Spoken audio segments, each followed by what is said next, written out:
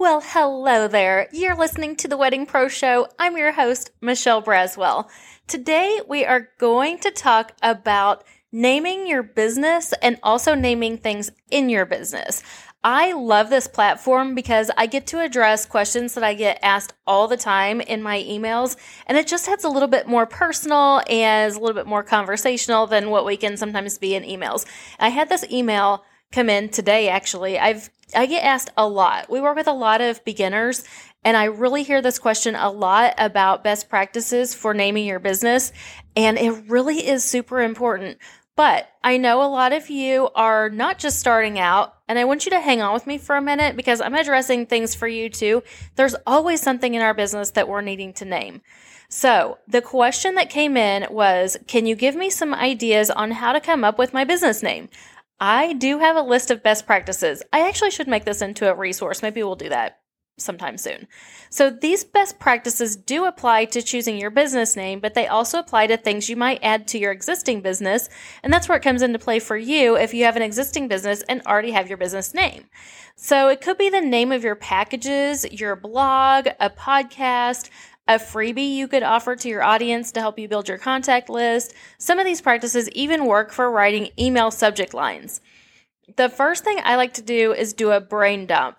You know, we have done this a lot in a lot of our businesses and a lot of the things that we've done. My daughter and son-in-law and I have done this a ton of times where we just take a whiteboard or a flip pad and just do a brain dump, and everybody just says whatever they're thinking. And it might sound really crazy when it comes out, but the crazy things sometimes lead to the gold. And just doing a brain dump is a really good way to get some things out of your head that come out. And you know, there's going to be some things in there that aren't good, that don't work, but there's always some really good gold that comes out of these. Doing a brain dump is always my go-to when it comes to just getting stuff out of your head and written down. But the goal of it and the most important part of it is to do it unedited. Just get it out. It doesn't matter. Don't try to edit it as you're getting it out because that's how the gold happens. So make a goal of writing down at least 25 business name ideas. Then go back and narrow it down to your top 5. Then take those top 5 and check everywhere to see if they already exist. Go to Google, Facebook, Instagram. Check your state's registries. These do vary by state. Definitely consult an attorney wherever necessary. I'm not an attorney. I don't claim to be. So do all of the things that you need to do to make sure that that business name is not already taken. Number 2, don't get so cutesy with it that no one would know what it is. You want to say what it is. For example, the name of this podcast is The Wedding Pro Show. That says exactly what it is and who would be listening to it. My free Facebook group name is The Wedding Vendors Community. Again, says exactly what it is. My membership is called The Vendor Circle. That is like an inner circle of wedding vendors.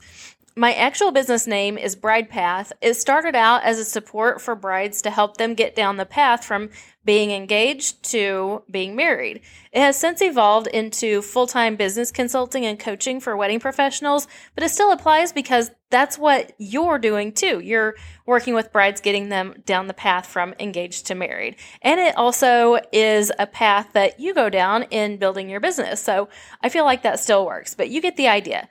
On a similar note, you can use what your ideal client hopes to achieve or who they are, as you saw in my example. So mine are mostly examples of who they are, but there are some things about what they want to achieve too. The vendor circle is like an upper next level type situation for vendors, and that's something that they want to achieve being. I have a free resource that is a perfect example of being named what they want to achieve. We even use that in the domain name. That domain name is bridepath.com, which is my typical domain name, but it's bridepath.com/get leads. The resource is helping wedding professionals get more leads into their business. It's actually called 10 Creative Ideas for Getting Leads into Your Business. So we called it what it is, and we called it what the goal was of the people who are using it. So again, like /get leads, that's the goal, is to get the leads. You get the idea. You can use your name, your personal name, if you're comfortable with that. Remember, if you're a single woman who plans on changing her name if she ever gets married, you may or may not want to use your last name. For example, my daughter is a blogger and her business name is Lauren Chase. Chase is her middle name. She did get married after she created her business, so it worked out well for her.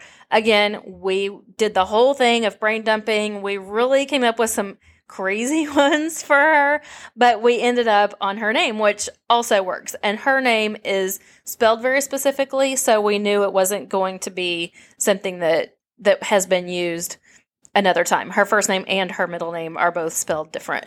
So, on that kind of same note, don't use anything too long. It creates opportunity for typos when they're searching for you. This also applies to domain names and email addresses. I see some super complicated ones that no one would ever be able to remember, and they might accidentally get misspelled or get a typo in them.